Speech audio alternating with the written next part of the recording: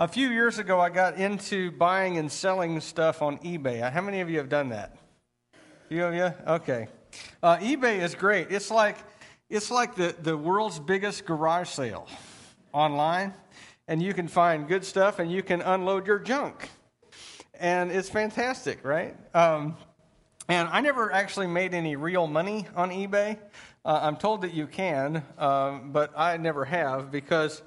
I did have a few things that I managed to buy on clearance at Walmart that I actually made money on, and I sold for more than I paid, which was awesome. But the majority of the stuff that I have ever sold on eBay was my stuff to start with, for which I had paid more money than I was able to get, right? But at a very minimum, you're able to reclaim some of the surplus value that's there, right? That at least you can get some of your money back now that you no longer need this item, right? And I have, despite my best efforts to the contrary, managed to accumulate over the years a whole bunch of stuff that I really don't need, right? When you're a single man, it's pretty easy. You know, when you want to move, you just get the bed sheet and you fold it out, you know. You pile everything you own in it and tie up the corners and off you go, right? And you get married and you think, it's okay, we'll just get the queen size sheet and get two of them and we'll be in good shape, right? No. When I moved here, we had to take 2 trips with a 26-foot truck to get all of our accumulated junk, right? Because you not only have your junk, but your wife's junk and your kids' junk, right? And eBay is a way to get rid of some of it, right? You know, I have a theory that when Karen and I go to glory, when whatever the kids don't want, I'll just have them set the house on fire and just burn it all down, you know, because that's what's going to happen to it anyway. But there are some things, right? Everything that you own at some point is destined for fire, right? At least according to Peter. So maybe we'll just start that process early. But there are some things that you have that you, even though they don't have a high level of intrinsic value, are things that nevertheless you'd never sell, right? I have a Bible that was my great-grandfather's, and I would never sell it.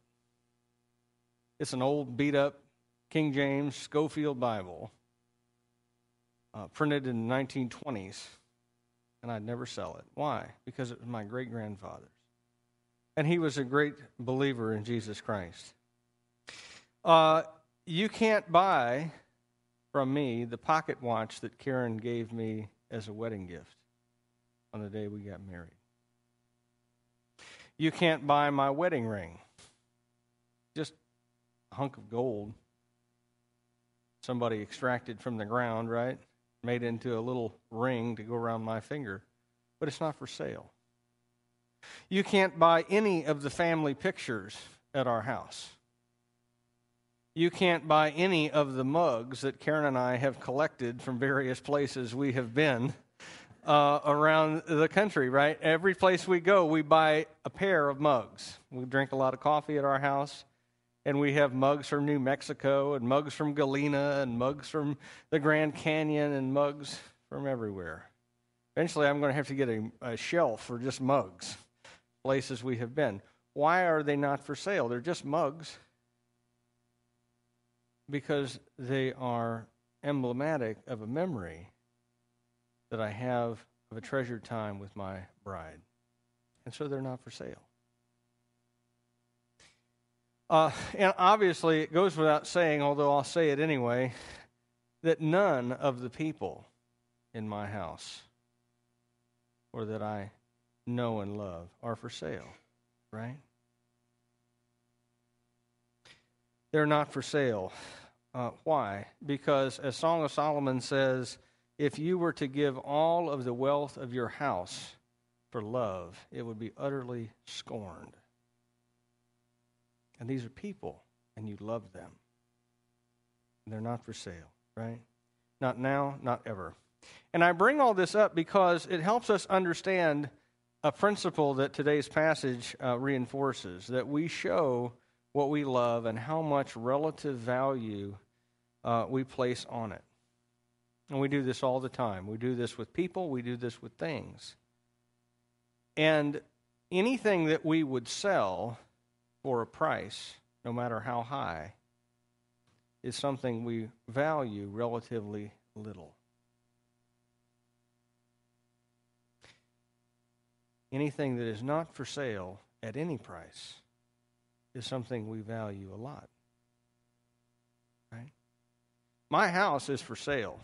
If anybody wants it, they can have it, okay? For the right dollar amount, we can come to an agreement, right? My truck, as much as I enjoy it, is for sale. There's very, very few things that I own that are not for sale. Now, I might not have a sign on it, but you can have almost anything I own for the right price, right? Because they're just things. But there are some things and certainly people who are not for sale, right? Why? Because the value is greater than any price that you can come up with, right? And we show what value we attach to people and things by whether or not they are for sale.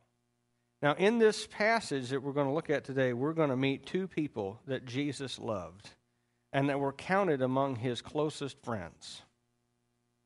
And one is going to give him honor and worship and freely sacrifice to him the best thing that she has, because she loves him more than she loves everything else.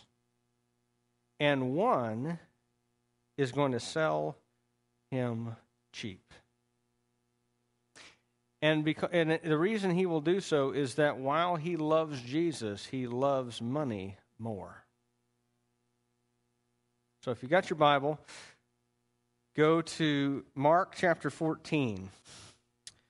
We're going to look at the first 11 verses. Now the Passover and the Feast of Unleavened Bread were only 2 days away, and the chief priests and the teachers of the law were looking for some sly way to arrest Jesus and kill him.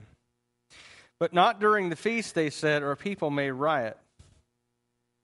And while he was in Bethany, reclining at the table in the home of a man known as Simon the leper, a woman came in with an alabaster jar of very expensive perfume made of pure nard, and she broke the jar and poured the perfume on his head. Some of those present were saying indignantly to one another, "Why this waste of perfume? It could have been sold for more than a year's wages and the money given to the poor." And they rebuked her harshly. "Leave her alone," said Jesus. "Why are you bothering her? She has done a beautiful thing to me. The poor you will always have with you, and you can help them anytime you want. But you will not always have me. She did what she could. She poured perfume on my body beforehand to prepare for my burial. I tell you the truth. Wherever the gospel is preached throughout the world, what she has done will also be told in memory of her." Then Judas Iscariot, one of the 12, went to the chief priests to betray Jesus to them. They were delighted to hear this and promised to give him money. So he watched for an opportunity to hand him over. Now, it's Wednesday afternoon. In the Jewish calendar, the evening of each day, what we would consider the day, ended at sunset and a new day started. So it's Wednesday afternoon, and there are still, by Jewish reckoning, 2 days left until the Passover, because Wednesday night will be the beginning of Thursday, and Thursday night will be the beginning of Friday. Now, I know that's confusing, okay, because we use the Roman reckoning, which is also present in the other Gospels, of day starts at dawn, ends at sunset, right? A day is midnight to midnight, right? And that's the Roman calendar. But in the Jewish calendar, there's still 2 days because it's Wednesday afternoon, and we've got Wednesday night is Thursday night is Friday, and Thursday night starts the Passover feast. And then after that, there's a 7-day feast called the Feast of Unleavened Bread. And so the total thing lasts about 8 days. And the two together are called the Feast of the Passover because they're closely connected. And this is one of the biggest high holy days that there is in Judaism, because the Passover is the New Year celebration. This is the first day of the Jewish calendar. And try to imagine, in order to put it kind of in terms that we understand, try to imagine Thanksgiving,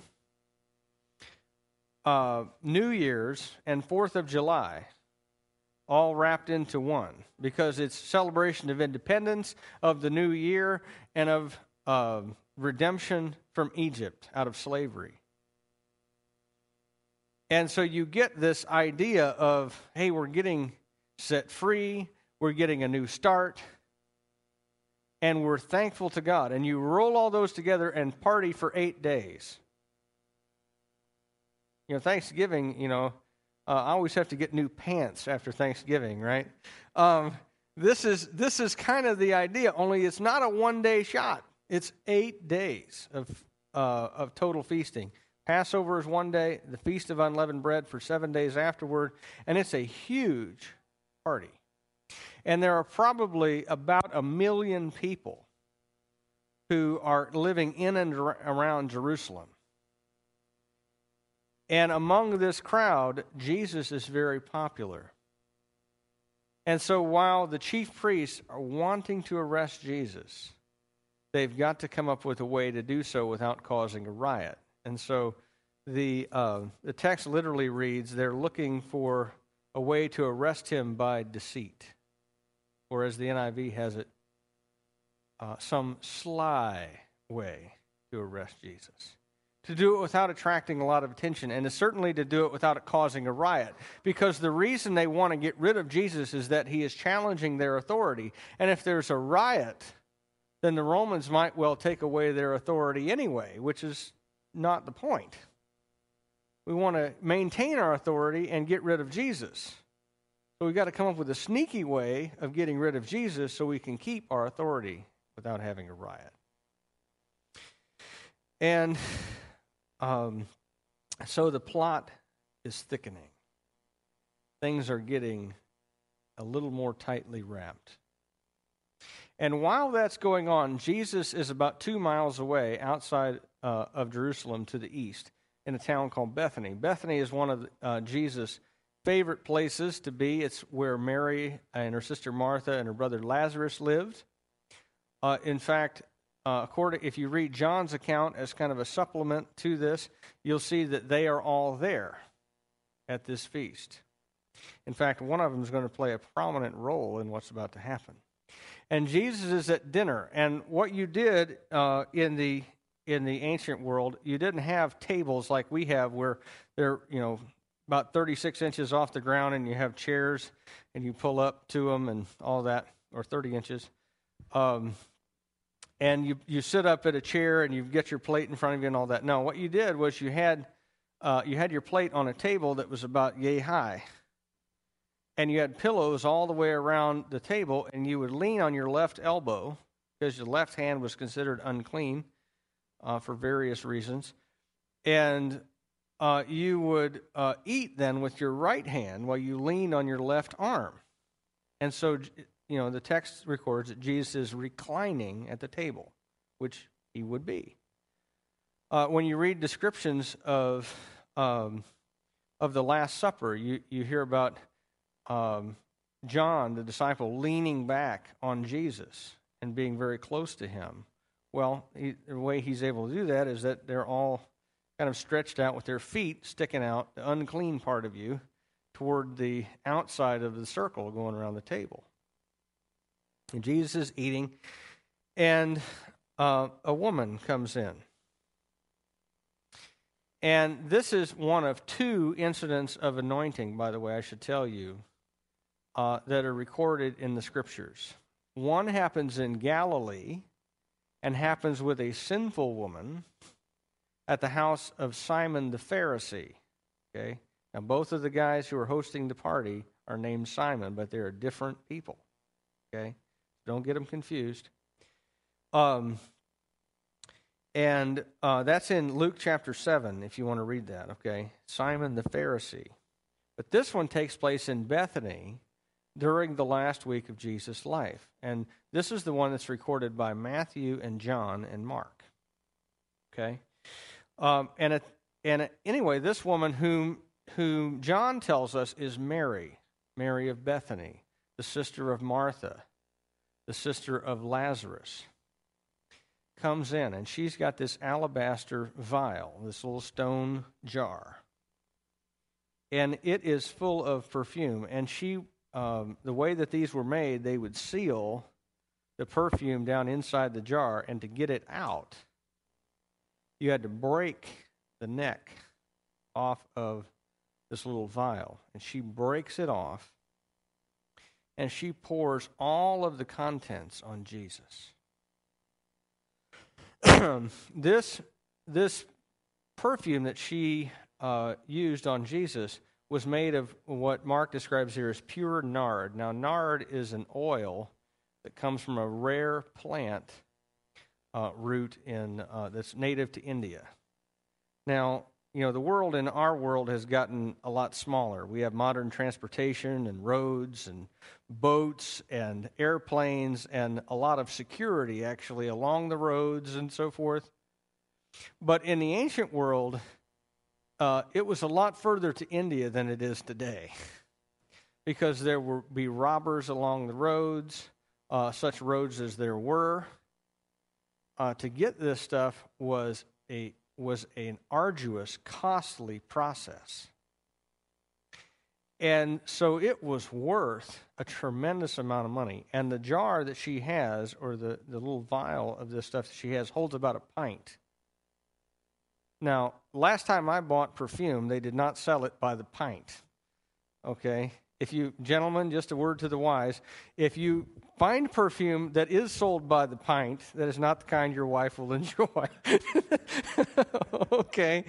But normally it's sold by the ounce in little bitty bottles, and it's like, how is it $150 for an ounce of that stuff, And it's just this little bitty, and then you open the package and you're like, seriously? Right? And it's the same kind of deal in Jesus' day, only imagine that the cost is not relatively expensive, but still reasonably affordable, maybe for your anniversary or Christmas. Okay? This is ridiculously expensive. This is perfume that's worth about a year's wages. Now, I have bought perfume before, and sometimes it was, from my perspective, very expensive. But I have never spent, let's say, $30,000 or $40,000 on perfume. And that's what this woman has done. And she hasn't metered it out, with a little sprayer, a little at a time. So you can make it last. She's taken every bit of it and poured it on Jesus. The most valuable thing that she has. And this is probably, I think, an act of worship that is done, I believe, in response to the fact that she now knows who Jesus is. Because although Mark doesn't record it, John does. You remember, John records this in chapter 12. Chapter 11 of John is the raising of Lazarus, her brother. And I believe she does this out of thankfulness and out of recognition that the person who is laying down at this table is not simply a man from Galilee who's a descendant of David. That he is, in fact, the Son of God, the Messiah. And she is offering him the best thing that she has. The most valuable thing that she has to offer, she gives to Jesus in complete sacrifice of all of it. She spends the equivalent of a year's wages to make Jesus smell good for a couple days.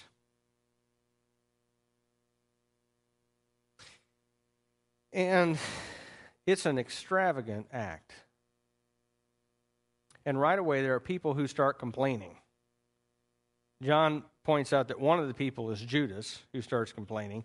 But Mark mentions that there are just some people at the table who start complaining. And some of them are Jesus' disciples. And they start criticizing and rebuking Mary for what she's done.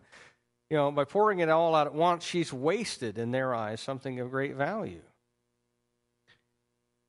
And they start rebuking her for it. It says, Mark says they rebuked her harshly. Like, what are you thinking, you stupid woman? That kind of rebuke.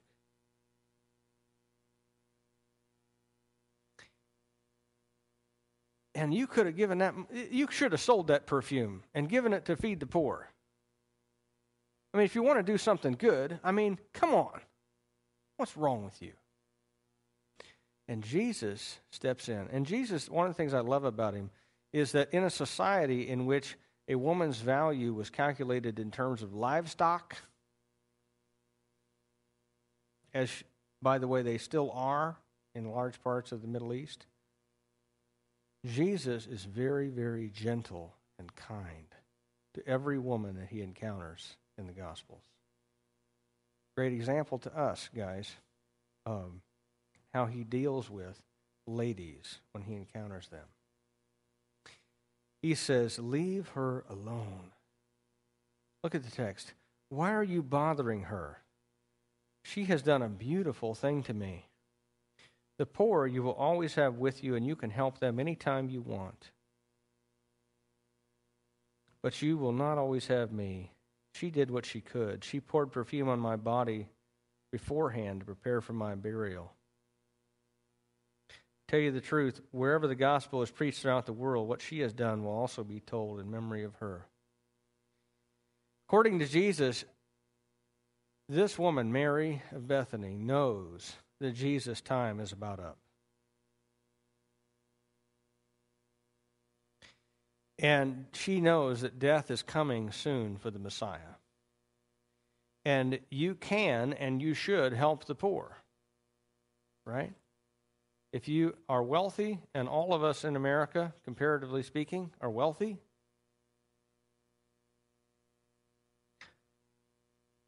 you can and you should help the poor. Jesus says, you'll always have poor people in your society, but you won't always have me. In other words, I'm going to be taken away soon.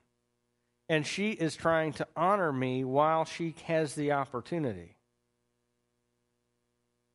You know, whenever you have a funeral, one of the great testimonies at a funeral is if people do not have a lot of regrets connected to the person who has died.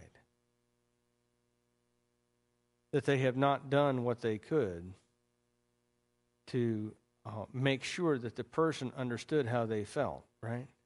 And if people have a choice, they will take always honor and love and encouragement and praise and friendship while they are alive rather than tears when they are dead, right? Because honor and love while we are alive does us some good now. Tears when we are dead affects us not at all, right? And Jesus is commending her for bringing him honor while he is there to receive it. And he says, you can help the poor anytime you want. And their concern anyway wasn't so much the money. And it wasn't so much the poor. It was the fact that in their eyes, using something that valuable on Jesus was a waste. See, Jesus was their friend, and he was their rabbi and teacher and master, and they followed him. But a year's wages? I don't know. It's a little too extravagant, don't you think? But Jesus was recognized by Mary as having ultimate value. And so anything that she had was secondary in comparison. Because the man who could raise my brother from the dead after he has been dead for 3 days and stinks is the Son of God. And so I will offer him the best that I have. But the disciples, even though they were also there, didn't see it. And so they were more concerned about what in their eyes was a waste than about seeing Jesus exalted.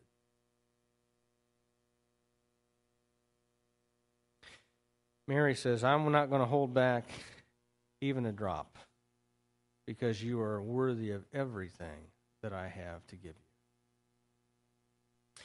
But not everybody made the same choice, did they? Look at verse 10. After this happens, Judas Iscariot, one of the 12, went to Jesus to the chief priest to betray Jesus to them. Judas witnesses this extravagant act of worship and decides that he's going to sell Jesus into the hands of the chief priests for whatever they will give. And Mark doesn't record it here, but the price that he sells Jesus for is 30 denarii, 1/10 of the value of Mary's perfume. 30 pieces of silver was an amount equal to about what you would pay for a slave. See the different valuation? My Lord and my God, slave.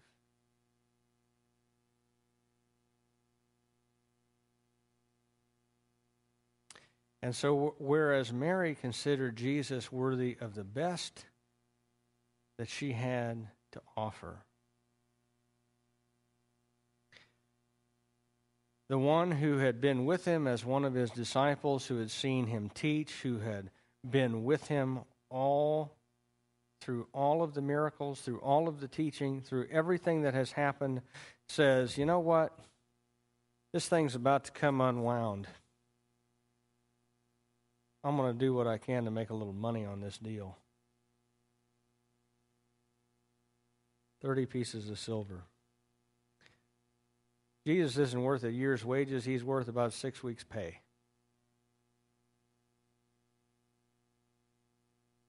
So we'll take what we can get. And so he starts looking for an opportunity to hand him over.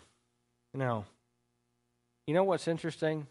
Nobody suspects Judas as the betrayer. In fact, we'll see next week, all the disciples at dinner are asking Jesus, is it me? Surely it's not me.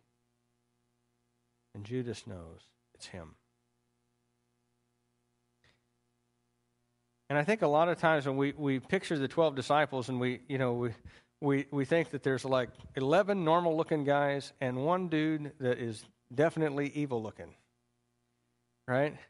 He's like Snidely Whiplash off old Dudley Do-Right cartoons, got the curly mustache, the slicked back hair, kind of a hunchback, and he's, like this, That is not the picture that we should have of Judas.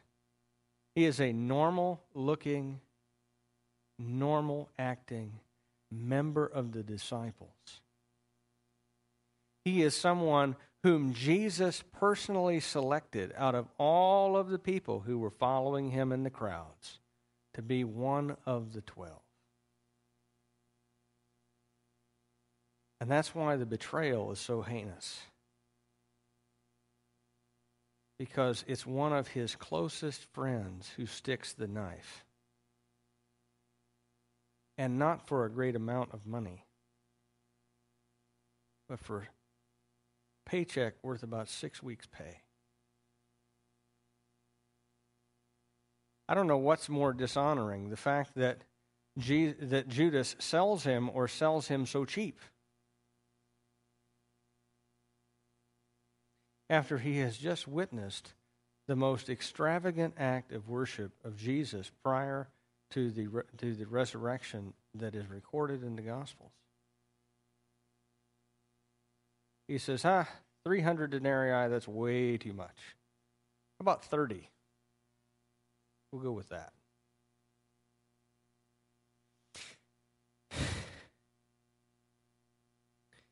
And you know what? Here's the reality of it. Judas is not so completely unlike us, at least in some ways. We might not sell Jesus for 30 pieces of silver, but we do sell our allegiance to him all the time, don't we? And we often do so for much less. We betray the one who bought us with his blood every time that we sin against him, every time that we gossip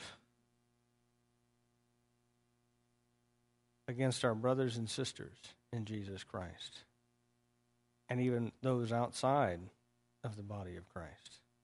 Every time that we lash out in anger instead of responding in grace, every time that we don't guard the purity of our eyes and our minds, every time that we are greedy rather than giving, every time that we would rather be served than serve others, every time that we look like Judas instead of Mary, because we have betrayed the Lord with our sin. Paul writes in 1 Corinthians, "You are not your own, you are bought with a price. Therefore, honor God." Right? But a lot of times we betray the one who bought us, and we rebel against him. Even though we belong to Jesus, we say, you know what, I'd rather have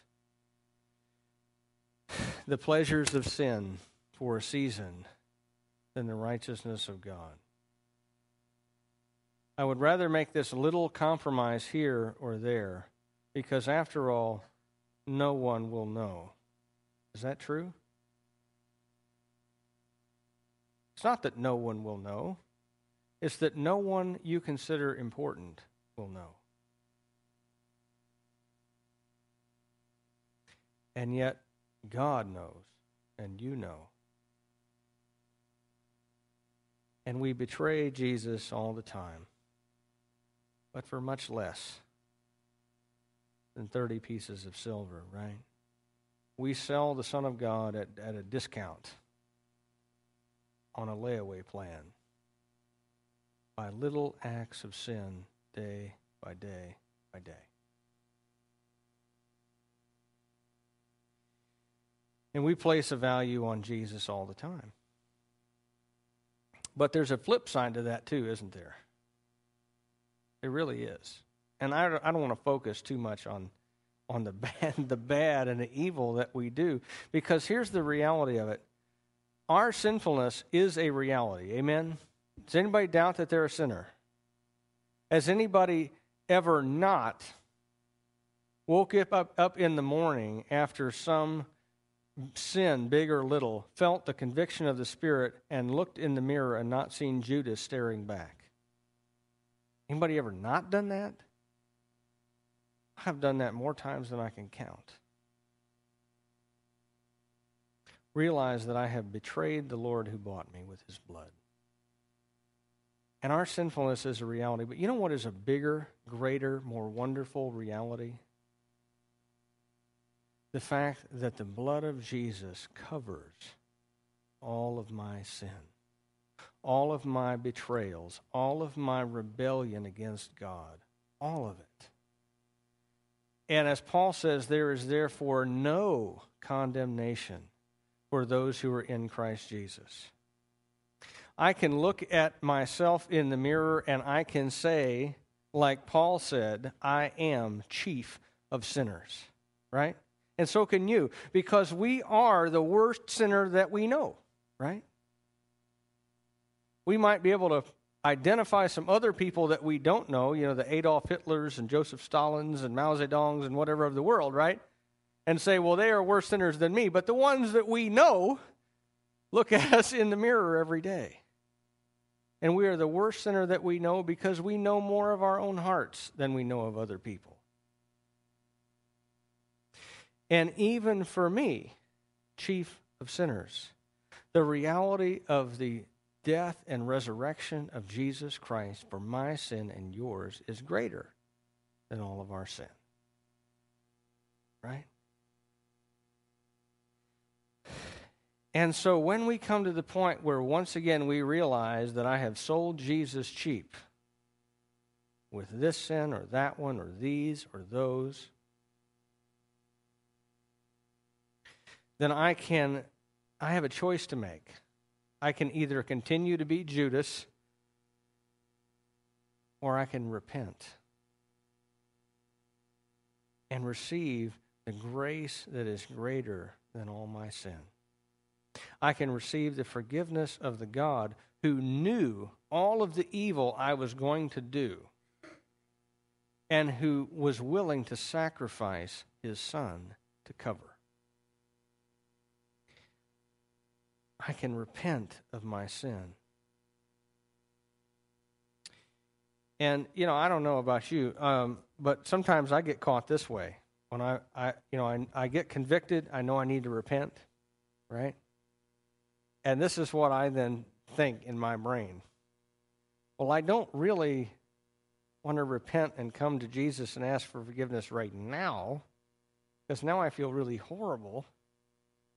And so what I'll do is I'll do some other things that I think are righteous. I haven't read my Bible in a while. I'll do that. I really need to, walk a Girl Scout across the street or something, right? I don't know if anyone else is this dumb, okay? But I am this dumb that I think that somehow I ought to do enough good stuff to somehow work my way back to the place where I was before I sinned, so that then when I come to repent, I don't feel the need for repentance as bad, right? You know what Jesus calls that? Pride. You know what else he calls it? Sin. He says to Isaiah, all our righteousness is as filthy rags. And yet he invites us to come and to repent and to be forgiven, even though we have betrayed the one who bought us, even though we have rebelled against God, even though if there is any justice in the world, he would condemn every one of us to hell. Even recognizing all of that, he says, I love you. I've sent my Son for you. If you will come and repent, you can have forgiveness free. And the righteousness of Christ credited to your account. And walk in holiness of life and do the things that make for holiness, not out of a desire to impress God with your righteousness, but out of joy that you have forgiveness and new life, right?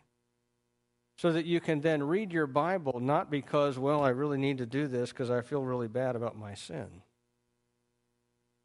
but because you receive through the Word of God the upbuilding life that comes as the Holy Spirit's words are imparted to your heart. So that you can pray out of joy in a relationship with God, not because you feel guilty. So that you can serve one another in the church and those outside it, because you can't help serving the one who has served so much on your behalf.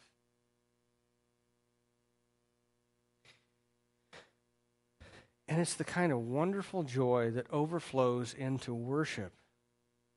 The abundance of thankfulness that comes because we are forgiven, not because we are trying to work and receive it.